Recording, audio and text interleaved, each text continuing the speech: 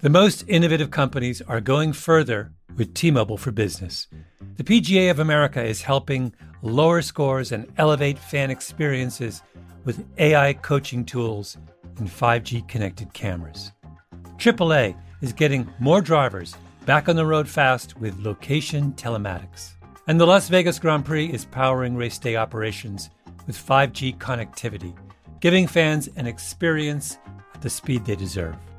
This is accelerating innovation with T-Mobile for Business. Take your business further at T-Mobile.com/now. You can find inspiring stories almost anywhere. For instance, check out the co-founders of Girls Who Do Interiors. This Miami-based design company was started by three friends when they were still in school. And right from the start, they turned to Chase for Business for everything from banking and payment acceptance to credit cards. And they handle them all in one place with the Chase mobile app. It's so important to have that kind of help when you're just starting out. Learn more at chaseforbusiness.com. Make more of what's yours. Chase mobile app is available for select mobile devices. Message and data rates may apply. JP Morgan Chase Bank N.A., member FDIC. You know you've got a comeback in you. When you take the next step, you're going to make it count. For your career, for your family, for your life. You can earn a degree you're proud of with Purdue Global. Purdue Global is backed by Purdue University, one of the nation's most respected and innovative public universities. This is your chance. This is your opportunity. This is your comeback. Purdue Global, Purdue's online university for working adults. Start your comeback today at purdueglobal.edu.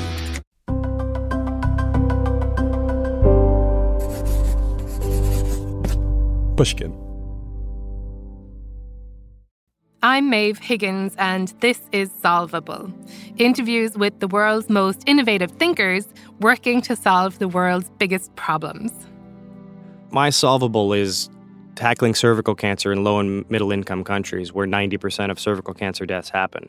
Wherever there's a pap smear available, that's what most women in the US and Europe know, then cervical cancer is something that we don't even think about. And so with very low resources, very little resources, without doctors, without even clinics, we can go and screen women out in provinces and schoolhouses and workplaces, and we can defeat cervical cancer. And really what we're talking about doing is preventing cervical cancer. That is Dr. Vince Gennaro. He's an internal medicine doctor, a global health specialist, and a social justice advocate. Now, here on Solvable, we do not shy away from the biggest problems, and this one certainly qualifies. Cervical cancer is a disease that's fueled by social, economic, and political inequities. The World Health Organization puts the situation in pretty blunt terms. 9 out of 10 women who die from cervical cancer are in poor countries. Cervical cancer is both preventable by vaccines and education, and it's treatable. But when prevention and treatment are missing, it means that some of the most vulnerable women in the world are dying unnecessarily. It probably goes without saying that this is not fair. In sub-Saharan Africa, cervical cancer is the #1 cancer killer of women. It's so sad because we've seen these amazing health gains for women made in maternal health and HIV care around the world. So it's kind of a disaster to see that rising cervical cancer deaths undermine those gains. The International Agency for Research on Cancer made some really scary sounding projections that show that unless preventative measures are implemented ASAP, by 2040, there'll be almost 500,000 deaths from cervical cancer per year. Here in the US, sadly, more than 4,000 women die from it each year. That is too many, but it's nowhere close to the scale that it is in low and middle income countries.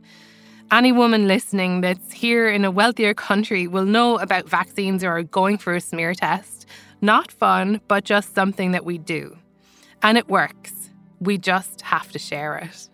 Preventing and treating women's cancer in low-income countries is Dr. Vince Gennaro's life's work. He is so smart and passionate that he makes this challenge, which we know is serious and deadly, seem manageable. He's worked in 7 countries. He speaks 5 languages, all of which you'll hear in this interview. No, you won't. He is just speaking English in this interview. He talks to Anne Applebaum about cancer research here in the US, about how politics and education intersect with health, and how the nonprofit that he founded, Innovating Health International, does this huge work in countries like Haiti and Rwanda to look after women and to teach us to look after ourselves. Okay, take a listen. What's the problem in a nutshell? Can you describe it in a couple of sentences?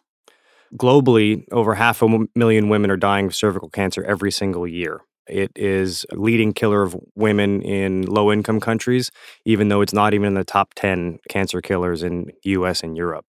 So there's a huge disparity between what we know we can do and what we are actually doing. And when we're talking about 500,000 deaths globally for women, these are women who are in their economically most productive years, in their 40s and 50s. They are young mothers still. They're raising children. And when cervical cancer affects their life, it affects society at large. And what is it about this problem that makes you want to tackle it? I think in every society, women are the backbone of it. The huge disparity, I think, is what makes it such a problem that it's like, well, okay, we know we can fix this. You know, when HIV was an issue in the early 2000s, we were treating it just fine in US and Europe. We talked about expensive medications and difficult regimens and testing that was difficult. And so there were real technological challenges to rolling out widespread HIV treatment in lower income countries. With cervical cancer, we can screen with tests that cost $2 that has plastic speculum and regular store-bought vinegar and a light. Those are the 3 things that we really need to screen a woman for cervical cancer. So it really is something that can be done literally anywhere a woman can lay flat in privacy. It's a question then of how to reach those women. How do we engage them in the health system to the point that they understand the issue, that they realize the value of it, that they understand the longer-term consequences of it, even in the immediacy of the life that they're living, which may often be in poverty or difficulty feeding and educating their own children. To get women to come in and engage with the health system is more the problem. To get the health system to reach out to these women and offer these simple services is more the issue than anything to do with having enough doctors or having enough clinics. So when you're faced with a problem like this one, where you have the perspective of many millions of women in Haiti, for example, who don't know about cervical cancer, don't know about testing, often don't realize they have cancer until it's too late to treat. How do you begin thinking about it? What are the first steps you take? How do you break down the problem? I think initially in 2016, Innovating Health International and our partners, we carried out a survey across the country of Haiti, interviewing 500 women and men to talk about what their attitudes were towards cervical cancer and breast cancer. We have to understand is that what it is that they know, what it is that they believe, what it is that they have access to in order for us to be able to formulate a plan to attack it. And so we found some pretty stunning things. Between 20 and 30% of women had never heard of cervical cancer. They didn't know what the symptoms were. They didn't know what the tests involved. Most stunningly, 75% of Haitian women couldn't identify where their cervix is. So if I'm trying to convince you to take a test that for every 1,000 women we screen, we're going to save 10 lives. But if you don't know where the cervix is, what cancer of the cervix causes, where around you to get the test, why would you get the test? You have immediate concerns. You're worrying about feeding and educating your children, taking care of your family. So we start there. Obviously, it's a pretty big uphill task if we're looking at those kinds of numbers of 75% of women don't know where their cervix is. How are we going to convince you to take this test and the importance of it? So looking at it like that, then we say, okay, then it has to start with education. It has to start with awareness. And most importantly, it's got to start with what we call engagement with the health system. That it's not just, okay, we're going to give you a little lecture. It's more than that. Part of it is them knowing where the nearest health center is, knowing the times it's open, knowing what services they offer, knowing the prices that they may have to pay if there are user fees. These are the things that, again, a woman who is struggling to work and raise a family at the same time may not have access to that information. And so we want to reach out to them with the health system as well as teaching them where to go. The other problem is that we're talking about preventative health. And when we're talking about preventative health, that's a more difficult thing for places and for people who, again, are focused on the here and now and surviving through today.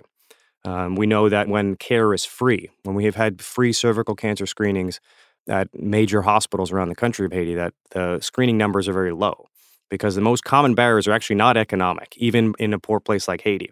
They're structural. So that's what we talk about when we talk about engagement with the health system. And that really, for us, was the starting point. What about prejudice? Are people disturbed by the idea of that kind of exam? Is it a cultural problem as well? It certainly is in many cultures. In Haiti, not particularly, but in Malawi, another place that I work, it can be. And then certainly in other cultures in Asia, that's an issue.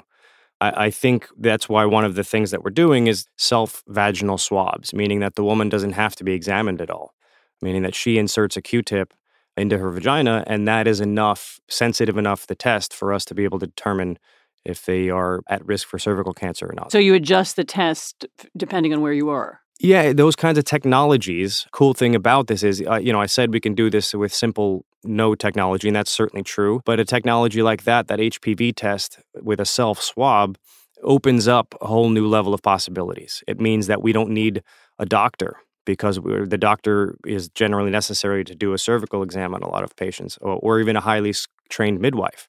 We can have someone with a high school education do the education for the patients and teach them how to do the swab. So, and it's not subjective at all. It's scientific, it is very sensitive, and just about as much as a pap smear that we would get in the US. So those kinds of technologies are helping us leapfrog, and they're also helping us overcome barriers that may be there culturally. I think one of the barriers is certainly sexism, gender-based violence, gender stigma. Those are the things that really cut across cultures, even in the US and Europe. Those are true barriers. In a place like Haiti, where the male partner is paying for testing, then they certainly have a say in what test that the women undergo. In our study that we had 40% of our breast and cervical cancer patients had been victims of gender-based violence, whether it was physical, sexual, economic. And that was compared with 28% in the general population. So we know for a fact that globally that gender-based violence increases the risk of cervical cancer because it increases the risk of transmission of HPV.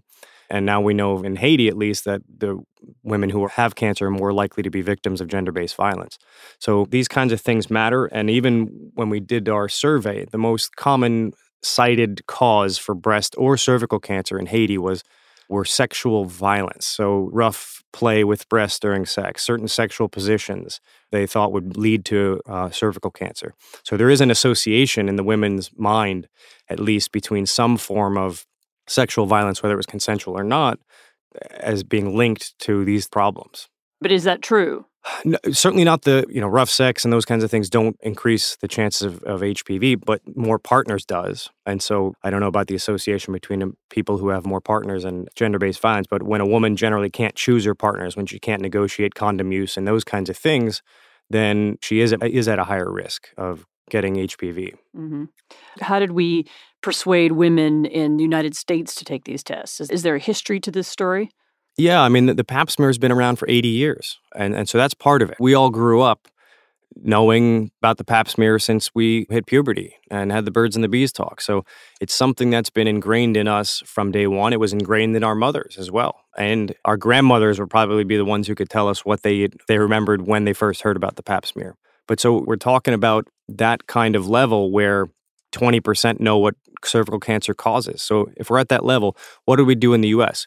We've had access to the care for a long time. Right now, we have NFL football players wearing pink bracelets and pink cleats for breast cancer. So those kinds of things where the awareness is everywhere, right? It's almost unavoidable to talk about going to get your mammogram because of breast cancer. Obviously, in the U.S., we're past cervical cancer, so we don't even talk about it anymore. And that may be one of the issues with HPV vaccination in the U.S. is that people don't really remember cervical cancer because they don't know anybody who's had it. Whereas in Haiti, these women, they're dying in their 40s and 50s. It's a really terrible death. It's quite the downer, but at the same time, I think we've forgotten that somewhat in the U.S. and Europe, and that's possibly why that there's still 500,000 women dying globally. I think we're there a bit with cervical cancer where we are complacent, where we can actually have a discussion about whether it's worth it or not to have an HPV vaccine. Of course it is. And of course it's needed, and of course it's going to, we know it's having huge impacts on HPV prevalence in the United States and Europe. So not only how do we get there in Haiti, but how do we reawaken that consciousness in the US and Europe that we're thinking about why we need the HPV vaccine, and we're thinking about how do we push our governments and our companies to be more aware of these problems in low-income countries to expand the services that are available. I was very struck by, I watched a video clip you made about some of the work you've done in Haiti in the past, and you spoke about giving treatment to some women who had just been identified as having cancer, some who had late-stage cancer, giving them an extra 2 or 3 years of their lives that they might not have had otherwise. And you kept repeating that you wanted to give them care just like in the United States, as the kind of treatment they would have if they were in a different country. This is a more personal question, but that struck me. It's clear that you have a sense of injustice, that people in Haiti and in other countries that you've worked in aren't getting the same level of health care that Americans get or that people in the developed world get.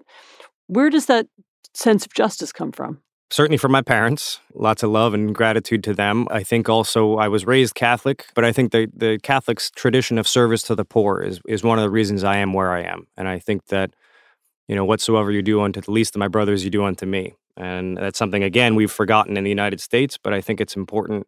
And I think that's something that drives me. More importantly than that is once you're there, once you're experiencing and living with these people. Cancer patients, they come in, we run a chemotherapy center as well and at Innovating Health International, and we do breast cancer and cervical cancer. And the women come in and they're getting chemotherapy and surgery for months. And so you really get to know them. The Haitians are very emotive, expressive people, and it's hard not to fall in love with them so quickly. So I've watched a lot of women that I love and respect die. And it has to have an impact on you. At some points it was too much and I withdrew. And now I've gotten to a place where I can be present and experience the sadness and grieve with the family and then use that sense of injustice to drive us to do more. It really was heartening to know that we can make that difference because I cried a lot of nights in 2013, 14, and 15 about those women, and to see those numbers is we're making an impact. Give me an example of one of your patients. How can chemotherapy change a family's life or change the way a child grows up? Even when a woman comes in with stage 4, we can still treat them, both breast and cervical. And so the chemotherapy for breast or ovarian cancer, we can extend their life for 2, 3, 4 years. Our median survival is about 18 months, which is pretty close to what it is in certain, middle income and high income countries. Okay, well, so the woman's only going to live another 18 months. What's the point? Well, to her 10-year-old son, who then becomes 11 before she passes, that matters. That's 2 more years of schooling he gets to go to with her working because she's not in bed. She's back at work. She's caring for him. For a husband, if he's there, that matters in terms of having help raising the kids. And for the woman, of course, it matters to have 2 more years of life. And like we said, that is something that they deserve as human beings. Healthcare is a human right, no matter where in the world you live. And, when we get them at earlier stages, we can cure them. And, my mentor, Paul Farmer, would always say it's almost as if they had a treatable disease because it is treatable. It's just a question of getting to them with these simple treatments. We can treat a woman, chemotherapy and surgery and all that for about $1,200 per woman, which sounds like a lot, but we spend $50,000 or $100,000 per case of breast cancer in the United States. So it really is not much in terms of the global resources, and those prices will come down as chemo prices come down and volume goes up. How you scale this, because you're one doctor and you can only be in so many places. How do you spread these tactics to others? Yeah, it's all about education and training. There are 6 doctors at the Innovating Health International Cancer Center in Haiti right now, and they are seeing the patients on a daily basis. We trained them to give chemo, and I'm not an oncologist. I'm an internal medicine doctor. There are no fellowship-trained oncologists in Haiti, and realistically, we don't really need them yet in any low-income country. What we need is access to basic care. So we're kind of, again, back to where HIV was in 2003, 2004, where we have the tools, but there's no specialists in it. Globally, HIV is treated by generalists. In the United States, it's generally treated by infectious disease doctors. So in the United States, cancer is treated by oncologists, And globally, we need to have generalists or internists treating cancer. So we need to be training lots and lots more internal medicine doctors to give chemo, to give it safely, to give it properly, and to the patients who need it and how and when. But it is not that complex. In the United States and Europe, it's gotten a whole lot more complex with genetic testing and higher order things. But if we're talking about ensuring first line care and ensuring a basic standard of care, then it's not that difficult, it's not that expensive. And we can train a doctor who's an internal medicine doctor in a week to give chemo. And we've given chemo at 4 different public hospitals in Haiti. We are launching a permanent program now in the north in Cap-Haïtien and train doctors and nurses to do it. And they come watch us for a week. We give lectures. We have discussions about it. And then after that, we're in touch by phone and email and to talk about, all right, this particular case, is it fall within the algorithm or not? As we expand treatment, that's the way we're gonna do it, is by training other doctors and nurses and not waiting for oncologists to come down and train. So in Haiti, we have probably 10 different doctors giving chemo through our program over the last 5 years, and we've trained them all, watched them, we accompany them. That's the way things are going to move forward, and not through donations of medicines and foreign doctors coming in and treating patients. It's going to be through training a local workforce to do this, exactly like we did with HIV. And that's as a result of rolling out services with algorithms and in simple, low-cost ways. And cancer care is there. We're there. It's just a question of doing it. In order to do this, obviously, you need to speak the language of local people. So you speak Creole. Maybe you could say a few words about how you learned it. And then you had to design a campaign in Creole, to reach very poor people. Can you talk a little bit about how how you thought about preparing the education campaign? Yeah, I've been blessed to speak a couple languages. I speak about 5 languages. And so I learned Creole in South Florida growing up. And I think in anything that we do, I'm an American, and when I go to Haiti or go to Malawi, I try to stand on the side because this is not my place, it's not my country, it's not my culture, not my people. And so I want to be there to support the local staff to be able to roll out those things. So when we talk about the survey that we did, we had 5 different Haitian organizations. There was 10 people in the room, 2 of whom were foreigners and 8 who were Haitian. The survey was written in Creole. It was never written in English and then translated. It was carried out in Creole. The results were entered into a Creole spreadsheet. We had to teach an artificial intelligence program to interpret the data in Creole because we didn't want to translate it and lose that authenticity with it. So same thing with our awareness materials. The pictures in it were all drawn by a graphic designer who's the son of a patient of ours. The videos we have on our website, canceit.com, it's an all Creole website, have all breast cancer and cervical cancer survivors as the actors and actresses. And they're the ones who wrote it, actually. So I've had very little to do with it other than, facilitate, help people, give them the resources. The Haitians in particular are super creative. And so they're really good at those kinds of things. And the videos are, they're not just someone talking to the camera. It's a conversation. It's a little bit of a soap opera. And people get involved in them, even though they're only 3 minutes long. So it's more about accompaniment and helping our colleagues in low-income countries to express themselves. And what they need is they need some time, space, money to be able to accomplish those things. And it's not really about us doing it. It's about us standing aside and letting them do their thing like we would do here, but we just have a whole lot more resources. Give me some examples of success. So how do you know you're succeeding? This is a vast problem. You're tackling it from different angles. You're doing prevention. You're doing new kinds of treatment. You're training doctors.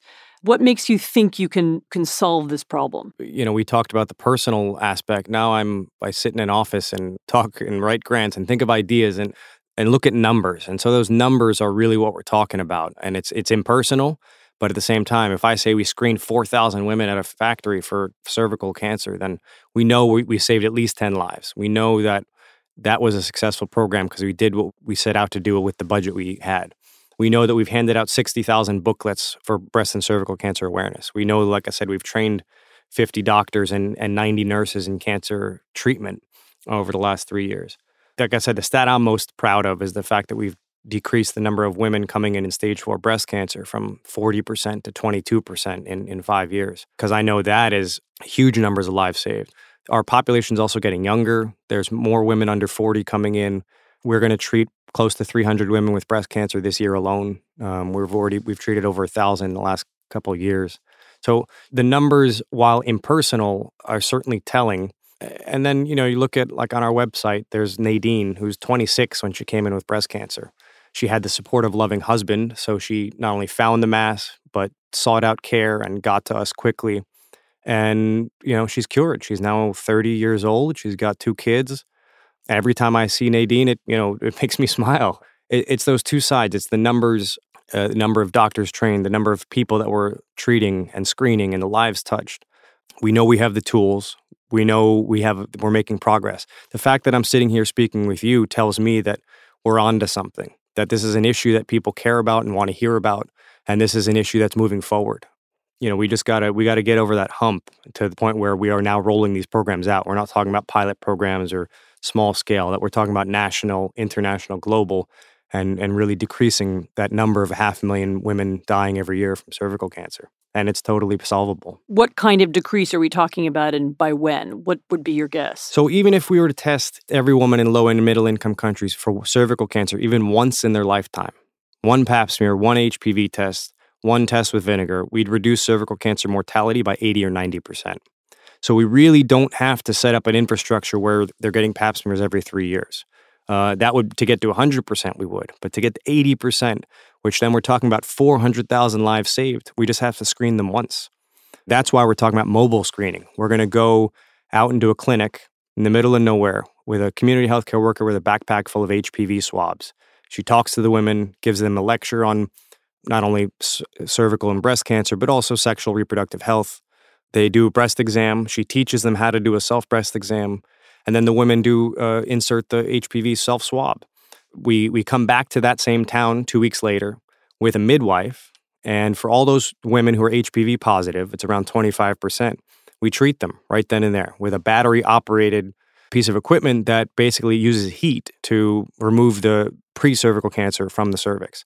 It's battery-operated, it's portable, it's about the size of a large cell phone or a tablet, and it can be done anywhere a woman can lay flat. We can do it in a church, on a church pew, behind a curtain. Those kinds of things are I think what makes this feasible. There's other technology from mobile ODT. It's the EVA colposcope, and it's connected to a smartphone, and it's got a little camera and a magnifying glass to look at the cervix, and we can take pictures and stream video and quality control with it. But the machine is actually going to be able to tell a normal cervix versus an abnormal cervix come this fall. That's interesting. So you're talking about actually a combination of low tech and very high tech potentially. So part of the way to solve it is to combine them together. Well, so we're talking about doing tomorrow's test for cervical cancer today. Haiti is leapfrogging the United States by using these HPV tests. Our daughters will not be getting pap smears. And so Haiti is moving past that and leapfrogging, and that's important. We're pairing it with education and engagement. We're coming to them. We're going to their workplace. We're going to their church on a Sunday and screening 50 women. And everything's battery operated. Everything can be, use internet or not internet if there's no service out where they are. It is beautiful, simple technology, which means you don't have to train the people as much. The cost of the equipment is $2,000-3,000, which spread out over is nothing comparatively speaking. And, because you're paying a community healthcare worker instead of a doctor, the costs have dropped significantly for the human resources side. So using technology, going out there with a backpack full of supplies and engaging on a human level, convincing them to take the test, telling them how important it is, and then treating them right then and there, in this one-room schoolhouse, in this church. That's what makes this a solvable problem, is getting out into the community, to community-based education, screening, and treatment. So people listening to this program, what can they do to help solve the problem of high rates of cervical cancer in the developing world? I think the first thing we can do is make sure you're getting screened and make sure we're getting vaccinated at home. I think that's got to be baseline, and we have to have real conversations about the effectiveness of these interventions so that we understand how effective they are in other places. If there's any doubt of how effective a HPV vaccine is here in the United States, it's going to be hard to convince people of the solvability of this problem. I think advocating for cancer research is always helpful for us. The cancer moonshot in the United States, those are the things that produce technologies that help places like Haiti leapfrog. I think, it doesn't make sense to have this discussion without talking about voting. You need to vote your conscience and vote where to make things better where people live. If we're talking about mass immigration in Europe and Central America, that's partially because their services don't exist where they live, and they are coming for a better life. And then vote your conscience through your wallet by purchasing from companies like Gap and Levi's and other companies that are using fair trade practices and providing healthcare to the people who in the supply chain. And then finally, be open with your heart and with your wallet. I think it's important. America is the most generous country in the world. 2% of all of our income goes to donations, and that's by far and away more than any other country in the world. And so I want to encourage people to get out there and give. The money does end up helping people. Do your research, do your due diligence, but donate your time, donate your money. It matters. Such a great conversation. Now, cervical cancer, it's still a threat in the global north, but isn't it crazy how those of us lucky enough to live in some of the 84 countries around the world with this HPV vaccine program, it's like we've almost forgotten about the diseases it's protecting us from. And an interesting side note is that more than 20 of those countries now give the vaccine to boys and girls. I'm sure it struck you, as it did me, how practical-minded Dr. De Janeiro is, at the same time as being really compassionate. He mentioned this book called Scarcity, The New Science of Having Less and How It Defines Our Lives, which weirdly I happen to be reading at the moment, so I want to add my endorsement for what that's worth. Now that is your homework before next week's episode. No, it's not, I'm just kidding. Thanks for listening. Solvable is a collaboration between Pushkin Industries and the Rockefeller Foundation, with production by Laura Hyde, Hester Kant, Laura Sheeter and Ruth Barnes from Chalk and Blade. Pushkin's executive producer is Mia LaBelle, research by Sher Vincent, engineering by Jason Gambrell and the great folks at GSI Studios. Original music composed by Pascal Wise, and special thanks to Maggie Taylor, Heather Fine, Julia Barton, Carly Migliori, Jacob Weisberg and Malcolm Gladwell. You can learn more about solving today's biggest problems at rockefellerfoundation.org/solvable. I'm Maeve Higgins. Now go solve it.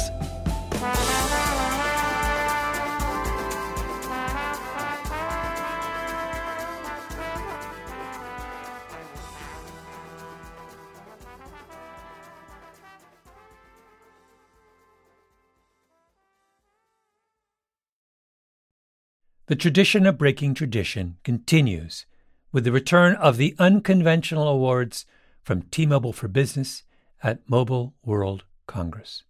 This is an event that celebrates innovators whose bold actions took their industries to new places. If that sounds like you and you're a T-Mobile for Business customer, enter today. If you win, you'll be publicly honored amongst some of the most influential leaders in industry, and me, I'll be there too. Enter now at tmobile.com/unconventional awards. See you there.